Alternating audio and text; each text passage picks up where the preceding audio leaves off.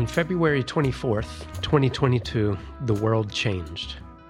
In the bitter winter chill of that morning, Russian artillery and airstrikes began pummeling Ukrainian cities. And Russian soldiers, tens of thousands of them, began pouring across the borders into Ukraine. Many of the Russian invaders, including many of those coming in on warships from the Black Sea, started focusing their firepower on the port city of Mariupol. This is the largest city between Ukraine's Crimean Peninsula, which Russia annexed back in 2014, and the Donbas territories in eastern Ukraine, which Russia has been at war over and controlled parts of since 2014 as well. Mariupol is in between those two Russian-controlled areas, and one urgent goal in this year's invasion was for Russia to connect those two regions. It wanted a land bridge, holding it all together. So conquering Mariupol for Russia was a high priority.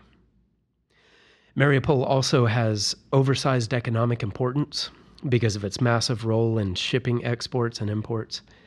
And the Russians also knew that conquering this port city would give them full control over the Sea of Azov.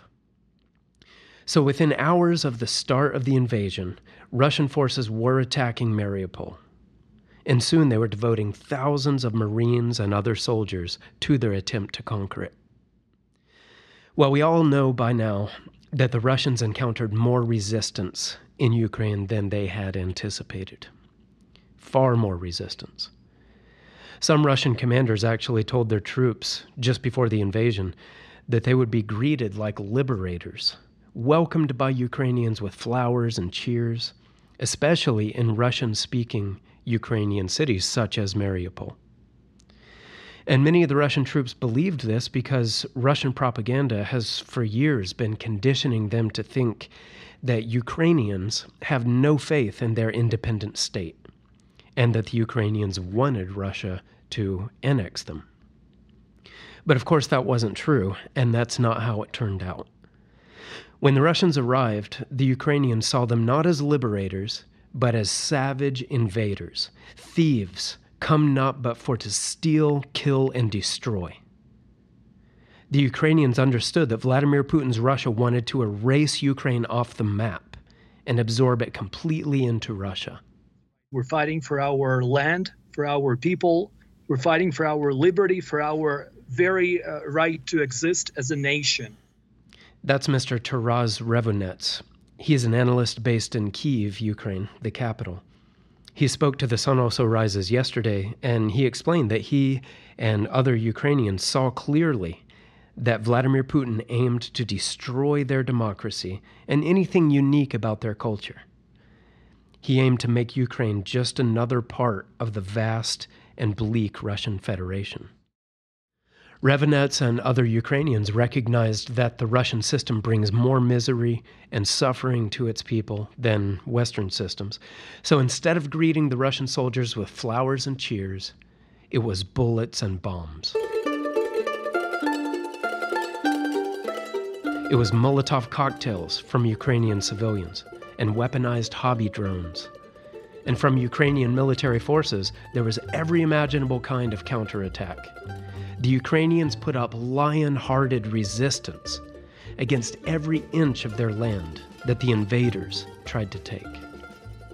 Mr. Gerald Fleury hosts the Key of David program here on KPCG-FM, and he spoke about Russia's war on February 26th, saying that the example of the Ukrainians fighting against the murderous Russians is one that we can all learn from, and one that we should be inspired by.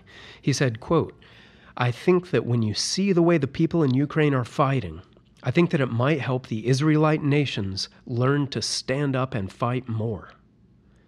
So he's talking there about the people of America and Britain mainly. And Mr. Fleury continues saying, quote, "Just to see people say, okay, this is my country, I love it, and I'll die for it.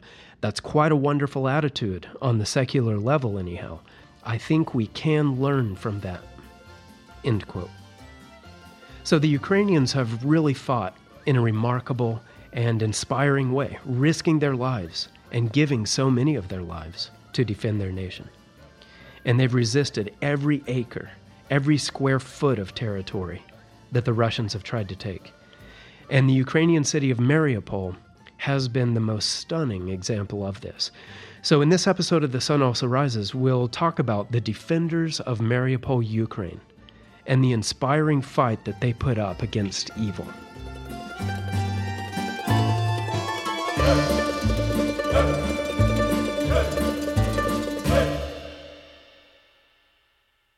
For the first week of the war, Ukrainian ground forces defended Mariupol, along with the nation's naval infantry and reserves and some irregular forces, and also the Azov battalion.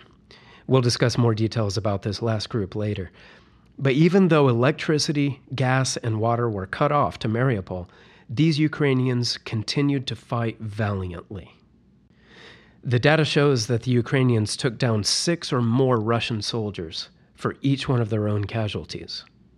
But the Russians did have greater numbers, and they just kept coming and coming. Russian leaders historically have been utterly unconcerned about the value of their soldiers' lives.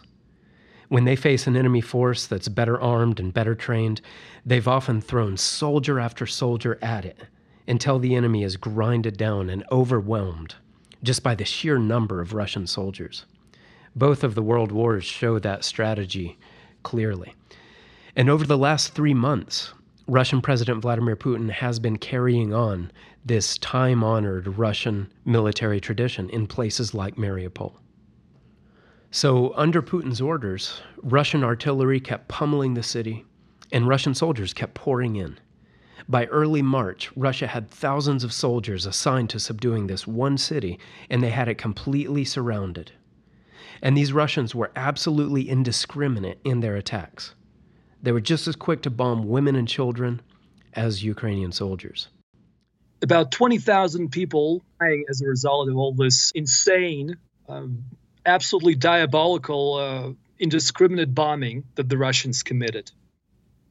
And so it was truly heartbreaking for me here in Kyiv to watch. Every time I saw, footage coming out of Mariupol, it just broke my heart. And the mayor of Mariupol, Vadim Boyachenko, also reported that on March 2nd, the Russians started actively preventing civilians from evacuating the city. Russia apparently wanted to kill or capture as many as possible, so in many cases they would not let them leave, and in many cases the Russians intentionally targeted these civilians.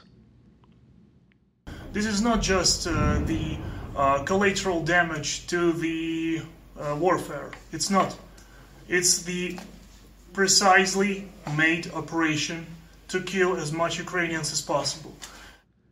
That's Ilya Samoylenko, a Ukrainian officer. He was speaking from inside of a bunker in Mariupol on April 21st. He explained that the Russians just kept shelling the city and bombing it and sending more and more soldiers to kill and subdue the Ukrainians, whether you were talking about soldiers or civilians, by whatever means they could. They don't bother themselves with the variety of methods. They use everything that they got. They use airstrikes, they use bombs, they use free-fall bombs for indiscriminate bombings. Every day, the situation in Mariupol is very dangerous. Analysts believe that about 21,000 of Mariupol's pre-war population of 450,000 people have been killed by the Russians since February 24th. And then the British newspaper I has published a report showing that another 95,000 of Mariupol's people have so far been illegally deported to camps and cities across Russia.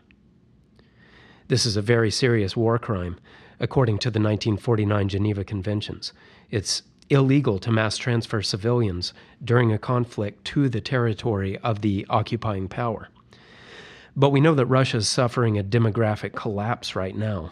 Their own people are not multiplying at rates that can, sustain the population. So now to mitigate that, Putin is saying, war crime or not, let's abduct these Ukrainian children and others and force them to live in remote parts of Russia, and then our population will get stronger. So the Russians were targeting Mariupol with stunning amounts of manpower and firepower, and soon the remaining Ukrainian soldiers were forced inside a factory called the Azovstal Iron and Steel Works.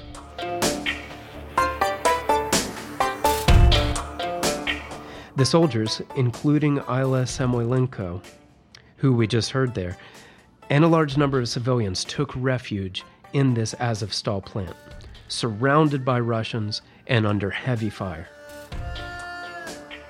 So the Azovstal steel plant in Mariupol was actually built during the era of the Soviet Union. That was the time when Russia and Ukraine, along with 13 other nations, were all pounded into one under the Soviet hammer. It was a political and military juggernaut that spanned from 1922 to 1991, all under the control of the Russian leader.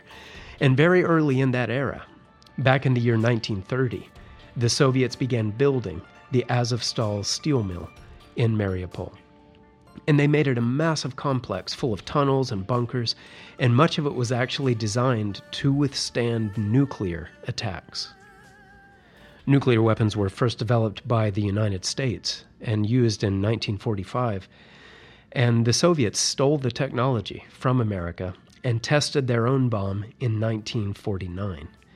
And then by the mid-1950s, both the US and the Soviet Union had huge arsenals of these unfathomably destructive weapons. So many that it was believed that all human life could be wiped out, perhaps several times over. So the Azovstal steel plant was upgraded over the years with those nuclear weapons in mind. And many of its bunkers and tunnels were built to endure nuclear strikes. So that means that when the Ukrainian soldiers this year took shelter inside Azovstal, they knew that they were in a place that was extremely defensible and a place that was not going to be easy for the Russians to penetrate.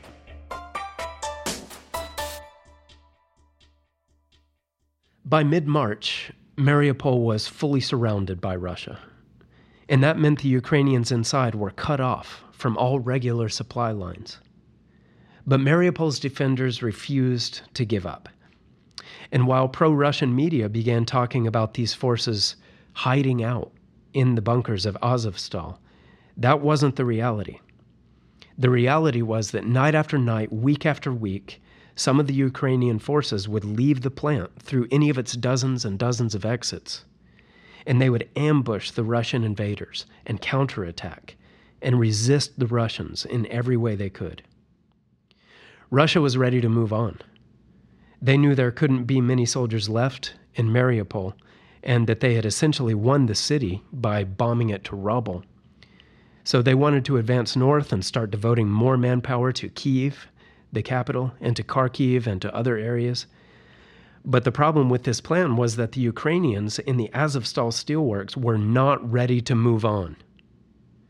Even though they were surrounded by a numerically and technologically superior force, and even though their supply lines were largely dried up, they kept on fighting day after day and week after week.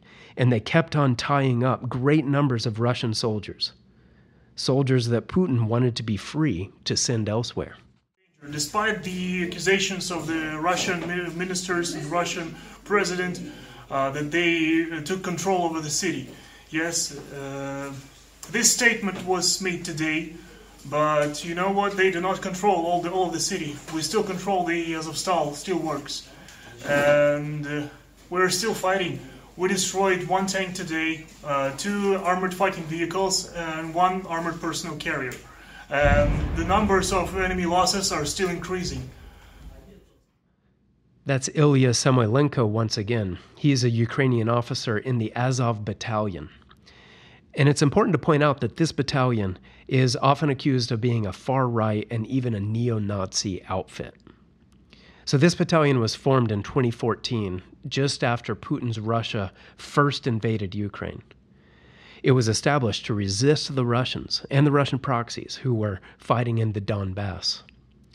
At this time, the Ukrainian military was hollowed out after many years of being ruled by the really deeply corrupt former president Viktor Yanukovych. Yanukovych had been in Putin's pocket, and he seemed to actively work against building a strong Ukrainian military. So after that invasion in 2014, Since Ukraine's national military was in bad shape, many volunteer militias sprang up to defend the country, and one of those was the Azov Battalion. It is true that one of the founders of Azov, Andriy Beletsky, holds white supremacist views, and he has ties with neo-Nazi groups in Russia and in Europe. And in the early months after the group's formation, it attracted some seedy characters. So that is part of the origins of the group, and it is disturbing. But by the fall of 2014, Yanukovych had been replaced by a pro-Ukrainian president who built up the nation's military. And the Azov Battalion at that time was incorporated into Ukraine's National Guard. Andriy Beletsky and others of that ilk were ousted, and Azov's ranks since then have been drawn from the regular nationwide pool of military and National Guard recruits. No doubt there are still some disturbed characters in the ranks, as there are with, all nations, militaries, and even general populations. But the Azov Battalion today has many Jewish people among its ranks, and also Muslims and all kinds of other minorities, many ethnic Russians as well. Its membership is drawn from the regular nationwide pool of recruits, so it's no longer at all logical to call the Azov Battalion out for racism or for other accusations along those lines. So anyway, that's a bit of a tangent, but I think it requires some attention since there are persistent misconceptions there, and they are misconceptions that end up playing into the Russians' hands with its propaganda war. But returning to the story, as we just heard in the clip from Azov Battalion officer Ilya Samoylenko, even after the Russians had completely surrounded Mariupol and laid siege to it, and had taken the rest of the city, even after all of that, Samoylenko and the other Ukrainian soldiers inside Azovstal steelworks refused to surrender. That statement that Samoylenko issued was from April 21st.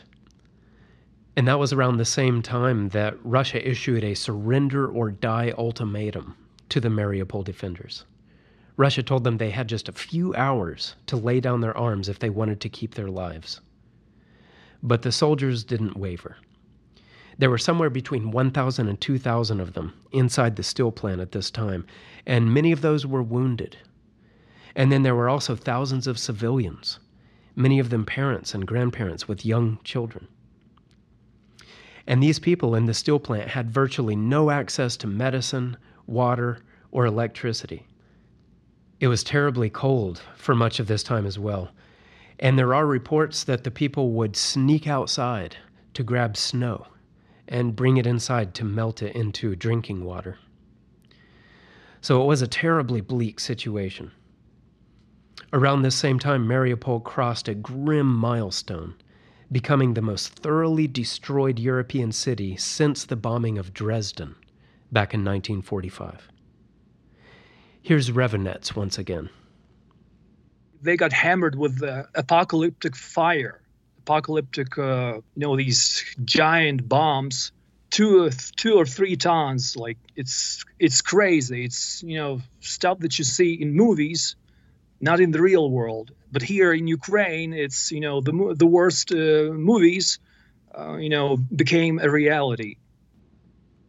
So this was a terribly bleak situation, but despite all this, the Ukrainian soldiers continued to hold the Azovstal plant, and they continued sneaking out of different exits of the complex labyrinth of the steel plant's tunnels to attack the Russian occupiers.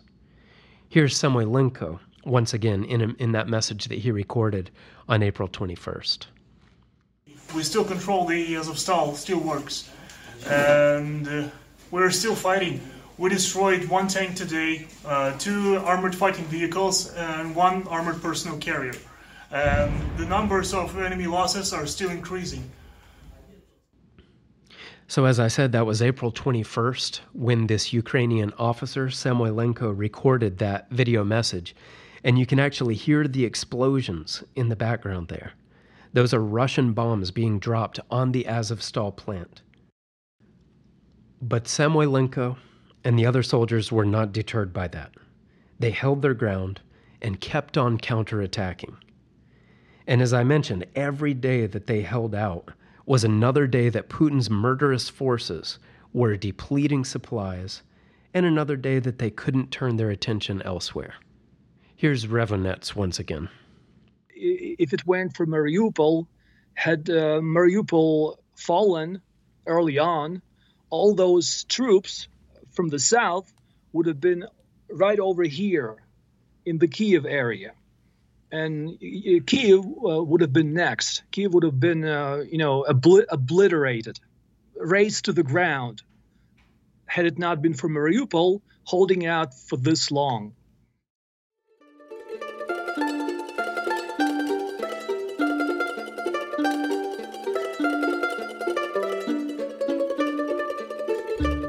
The Mariupol defenders were tying up thousands of Russian soldiers, so their resistance and their refusal to surrender forced Russia to expend all kinds of resources and to burn through a great deal of munitions, bombs that could not penetrate the formidable bunkers of the steel factory. And all this made a massive difference in the overall war. I'll just read a bit here from the May 24th edition of the Las Vegas Sun. It says, "These brave men and women changed the course of the war and their nation's history.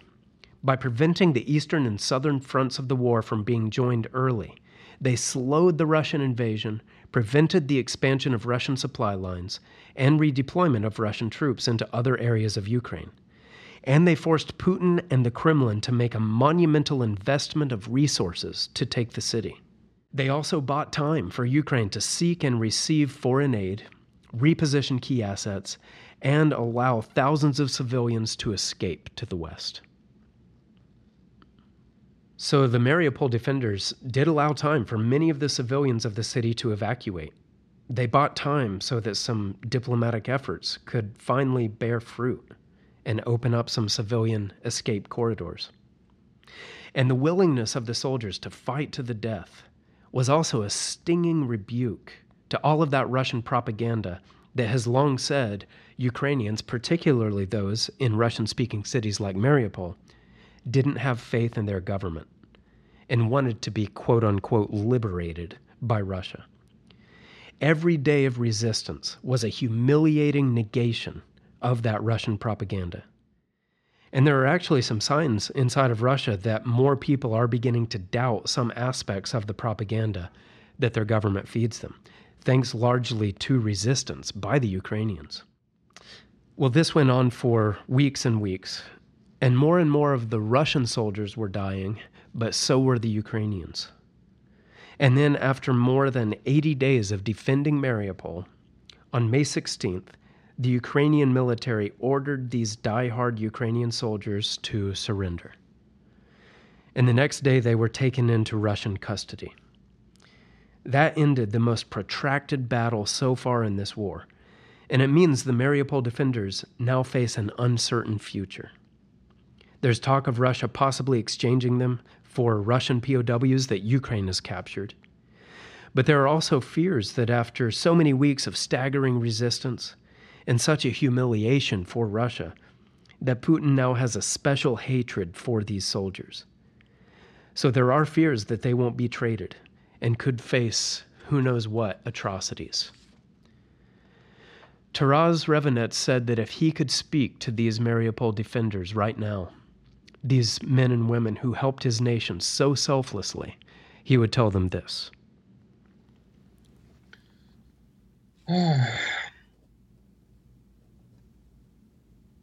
Come back home safely.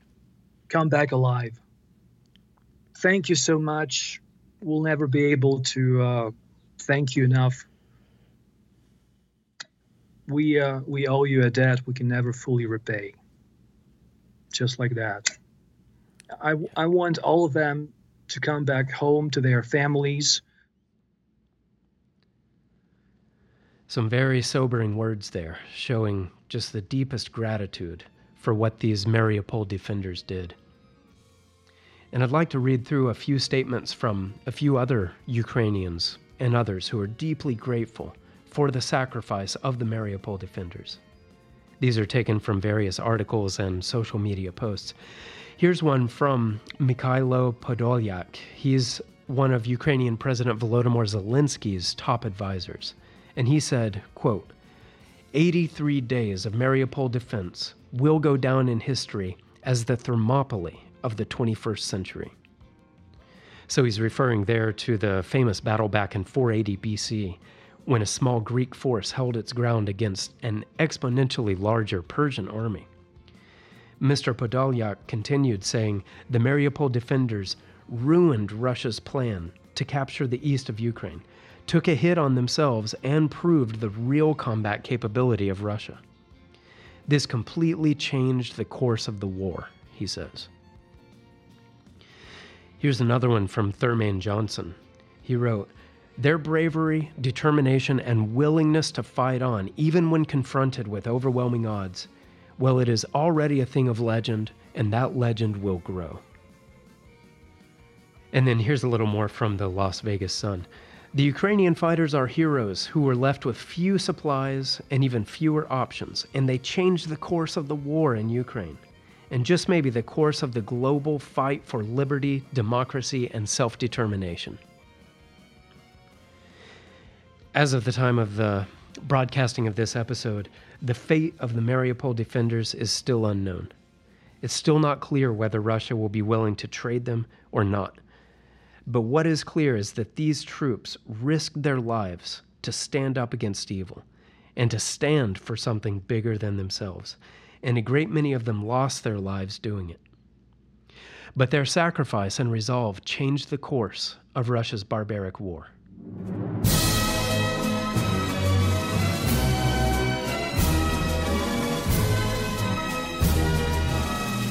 Well, that brings us to the end of this episode of The Sun Also Rises. Thanks very much for listening. Thanks very much also to Mr. Taras Revonets for his contributions to the show. If you have any comments, please send those to tsar@kpcg.fm. And I'll leave you once again with those words from Mr. Gerald Fleury. I think that when you see the way the people in Ukraine are fighting, I think that it might help the Israelite nations to learn to stand up and fight more. Just to see people say, okay, this is my country, I love it, and I'll die for it. That is quite a wonderful attitude, on the secular level anyhow. I think we can learn from that.